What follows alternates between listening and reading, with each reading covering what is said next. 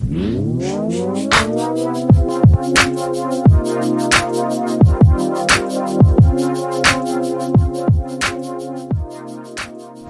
this is the Young Gunners from the Texas Young Lawyers Association. We cut through the noise and discuss practical tips and challenges facing new attorneys in Texas and the United States.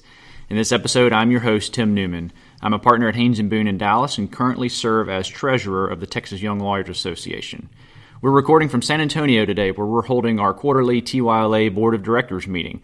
I'm talking today with AJ Bingham about young lawyers' use of social media. AJ, good morning. Good morning. Glad to be here. Thank you. Thank you for being with us. So you're the founder and CEO of the Bingham Group. What's the Bingham Group? The Bingham Group is we're a lobby firm, just to cut it to the chase. We focus on government affairs, so at the state and local level, primarily in the Austin metro. And then we also are operating in procurement, so government contracting at the state and local level, then public affairs in the Austin metro, and that's focused on engaging the public on political issues. And you're also a JD, right? That's correct. Tell us your path. How'd you end up where you are today? My path was my last year of law school. I realized that I might not want to be a practicing attorney, and I was looking for other paths to follow that could still leverage those skills I learned in my law school career. And two of the ones that I just came across were lobbying and also being a talent agent. And for both, because one of the core skill sets was just relationships. And for whatever reason, I in doing an assessment of my time through law school, I realized I just had to be really good at that.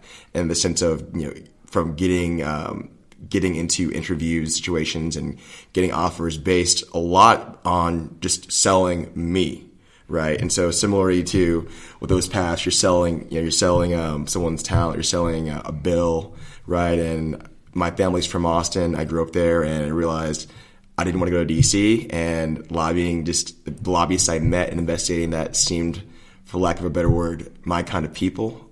Just a mix of a very socialized group, but also analytical when you're drafting bills, analyzing, looking at procedure, the Capitol and city governments, and that was it. And so I treated it like a working thesis, that this is what I think I want to do, and let's just pursue it. And every year, even with this firm, it's a constant test of that thesis. And thankfully, so far, it's been near a decade, and it's worked out well.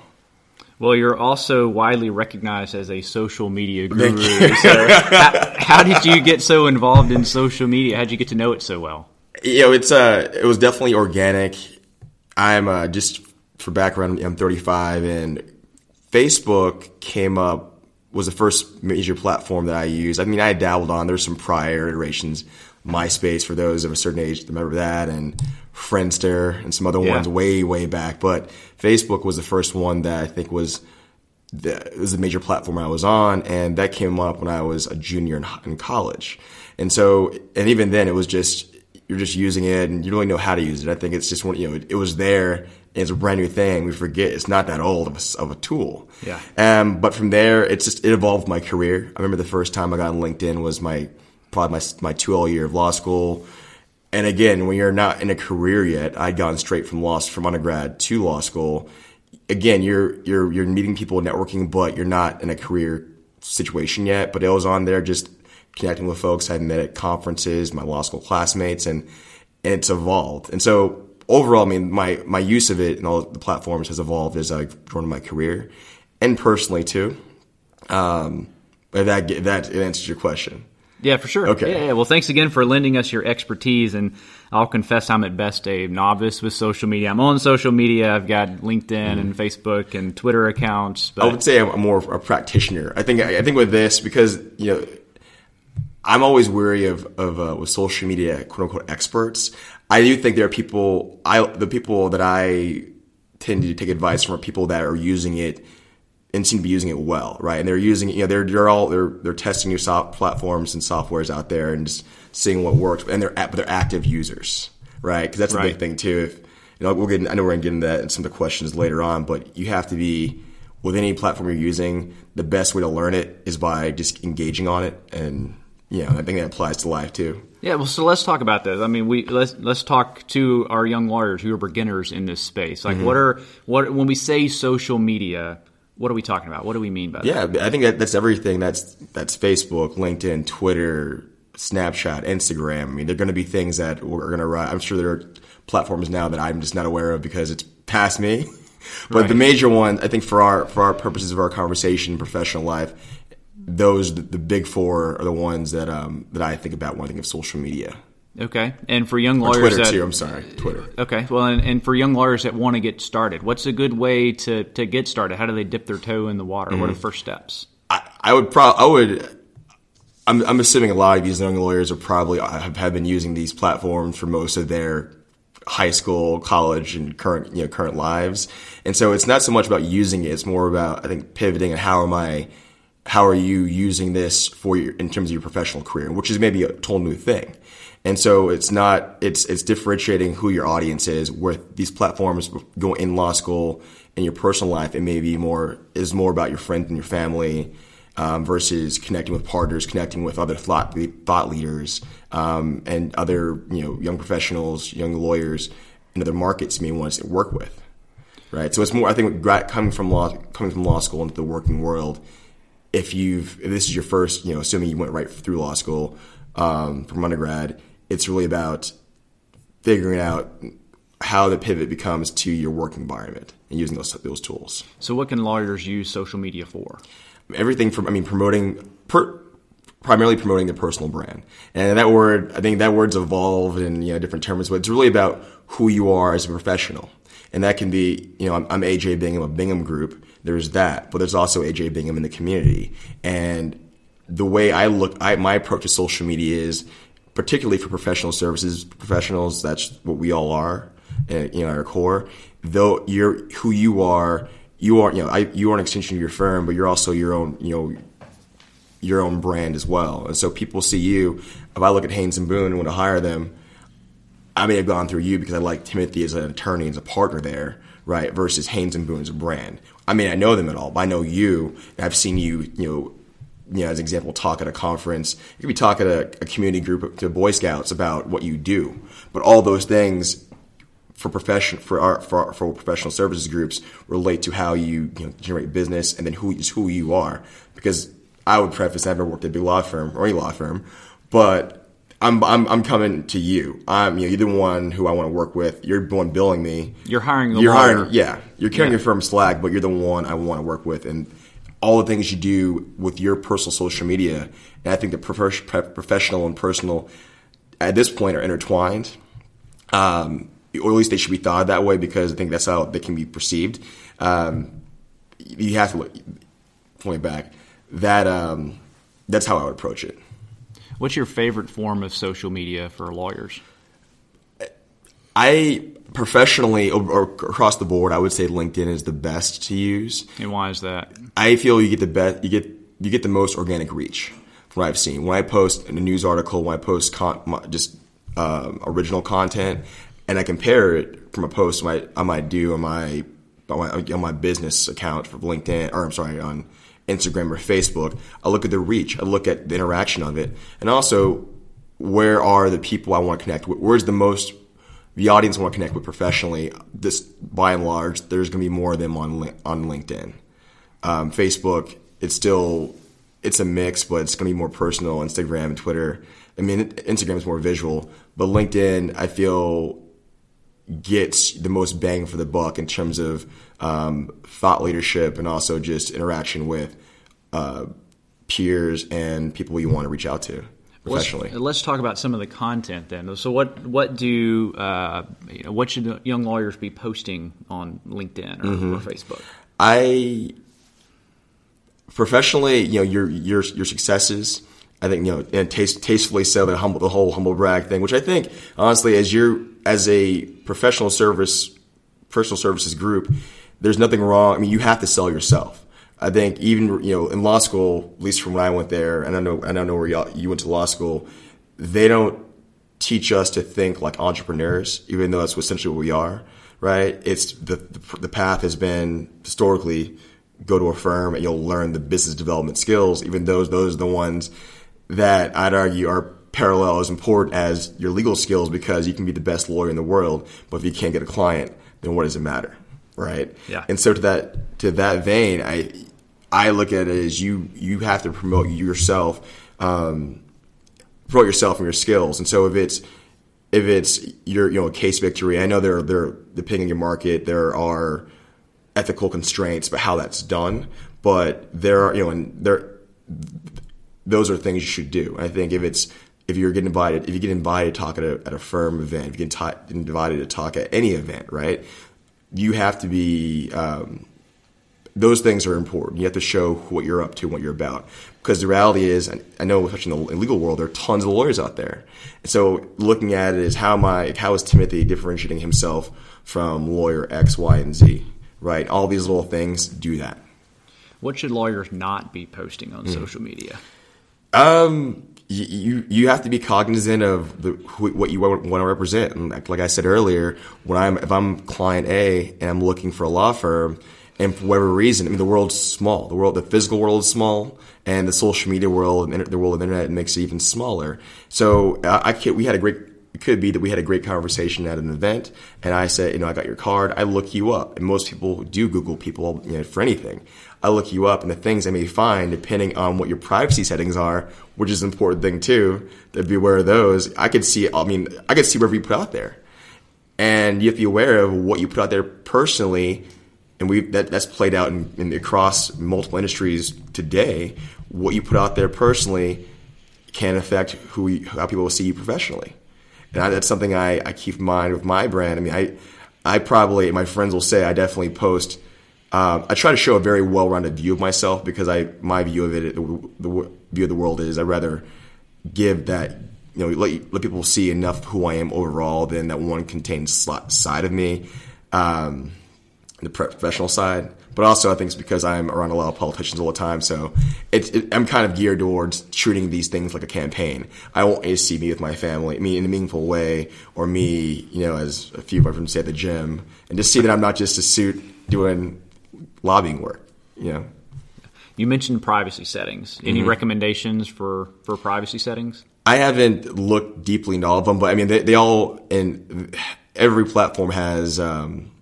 At least more so for photos and whatnot, they have settings and who can see what you post. So if you want to set it to friends, set it to, or more so block certain folks. So I know in certain cases it may be if you have a superior or someone or a client that you met or potential client that added you don't want to block them, but you want to make sure they don't see certain things. That requires a little more legwork. And the danger though. And this is why I think you're better off just having a general sense about what you post across platforms, is because, there are people on Facebook, I don't know how many friends I have on there, quote unquote friends, that I haven't talked to in years, right? And so sometimes you'll post something, you'll get a like, and you realize, oh wow, I haven't talked to them in 10 years. But you realize many people are looking at your stuff. Yeah. So you're better off, I think, just, if it's something, taking a second, same thing with emails, when you're about to post it or that comment or that reshare or whatever it may be, to just think it through about what this could mean for you in your practice. And I think it's particularly if you're at a larger, or any firm, but at a large firm where there's just more institutional, more things you need to be cognizant of in terms of the marketing of that brand. If you're a solo practitioner, you're kind of, it's really, you're free to do what you want to do. But in the sense of, whether you're in a corporate environment to any kind of big corporate environment, there are things that company's policies may be that you need to be wary of. I think. What are the ingredients of a good post? Mm-hmm. I think primarily you have to know your audience across the board, knowing who your audience is. And I'll give you an example. So I have a younger brother. He's his mid-20s, and their post, he might post some, it could be a pool party picture. He posts a pool party picture and will get, 200 likes. I post a pool party picture and get maybe 20 likes. And it's because our audience is, and our peers are, and who's looking at our things, there's different people in our lives. On the flip side, I'll post something, a commentary on just a political issue, and I'll get 50, 60 likes on that, like really strong interaction, because that's how people identify your brand. And so I think, not that that's the reason to post anything, but knowing who your audience is. Beyond that, I think my best posts have been ones that were informative in some way or helpful. Even if they're talking about something I did or done or was going to do, it was a way of wrapping it into how someone else could do that, right? And also thanking the people. So thanking the people who might have brought you into that opportunity. For example, in this case with this podcast, we have a few pictures already. So thanking you, TYLA, Sally, and the folks who are looping me in. That has a way of it's just almost, it's human nature. People like seeing people be nice. As much as that doesn't seem to be the way of the world now, right? It's that, I think. But short form posts I think are good. And if you want to make it longer, I would suggest having it, if it's gonna be a longer form post, having a short caption, and then maybe linking to your blog or wherever else it may be on social media, where you can find the full amount on there, the full post. What's the best post you've seen from a lawyer? I haven't seen. I mean, I haven't seen a really good one or a bad one, but honestly, it's not something I really look for.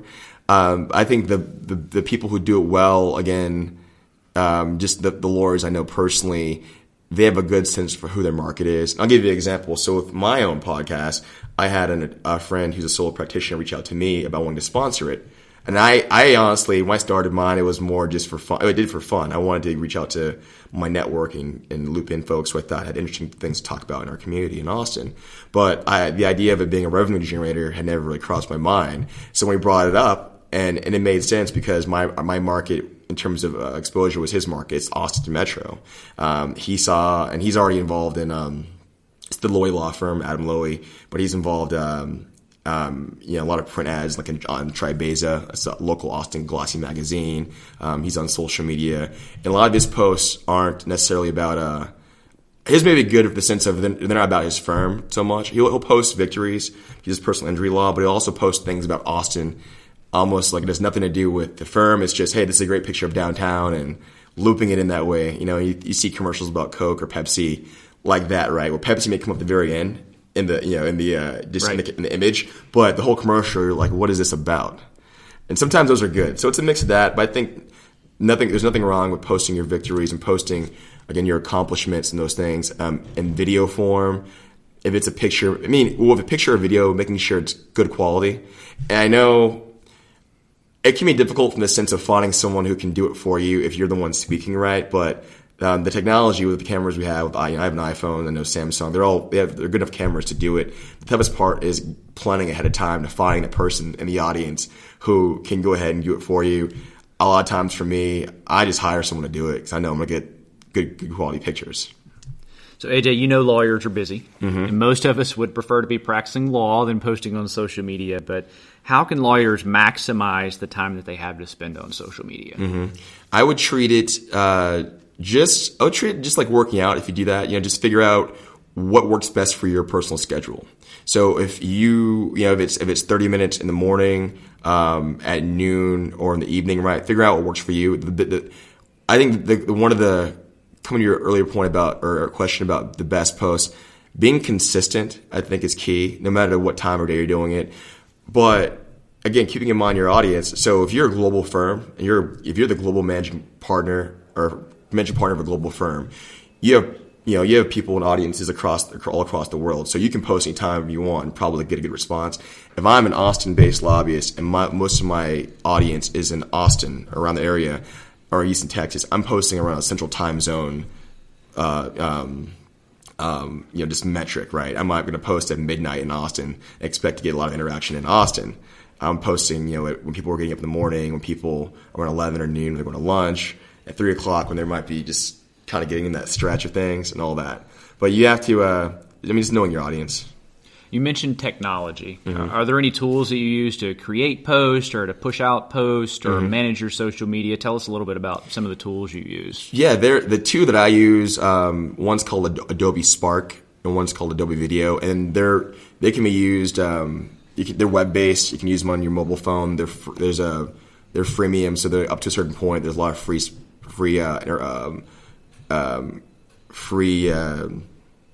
programs, not free programs. It's free. What am I thinking of here? Functionalities they have on their platforms. I like those two just because I can cross post and take a video and make it a picture.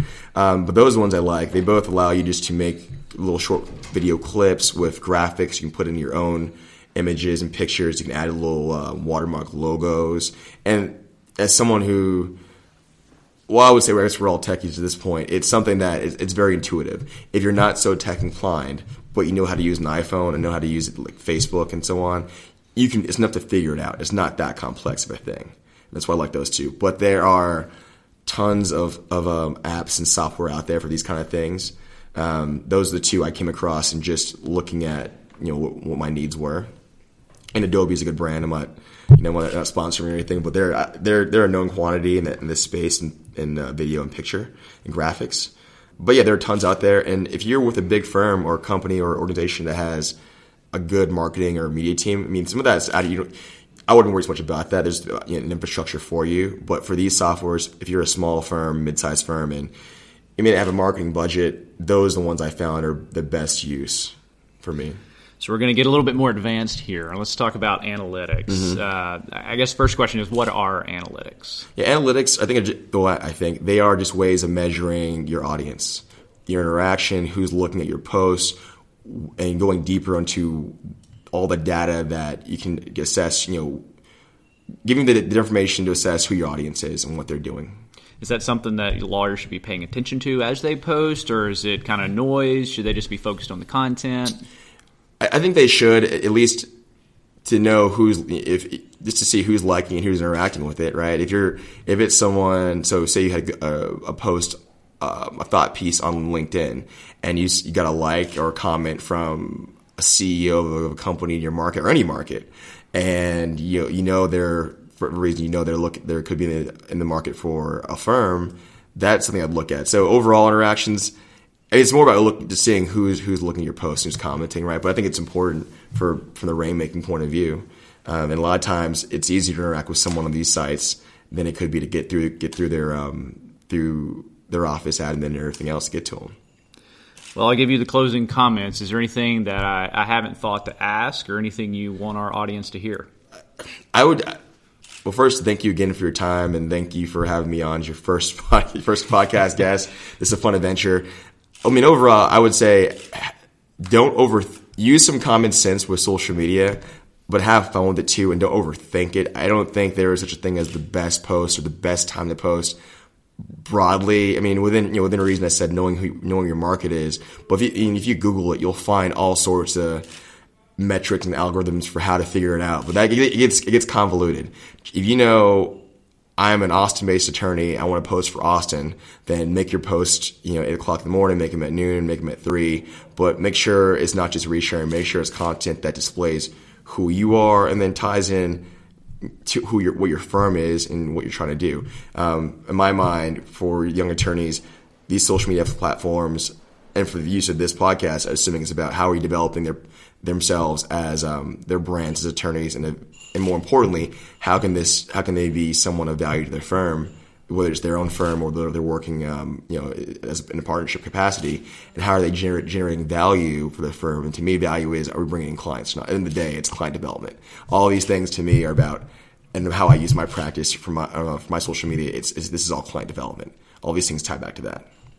Before we close out here, I do want to mention that depending on your jurisdiction, there are likely some legal ethics rules that impact how lawyers use websites and social media to help build their practice.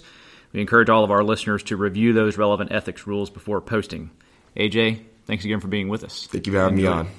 Thank you all for listening to Young Gunners from the Texas Young Lawyers Association.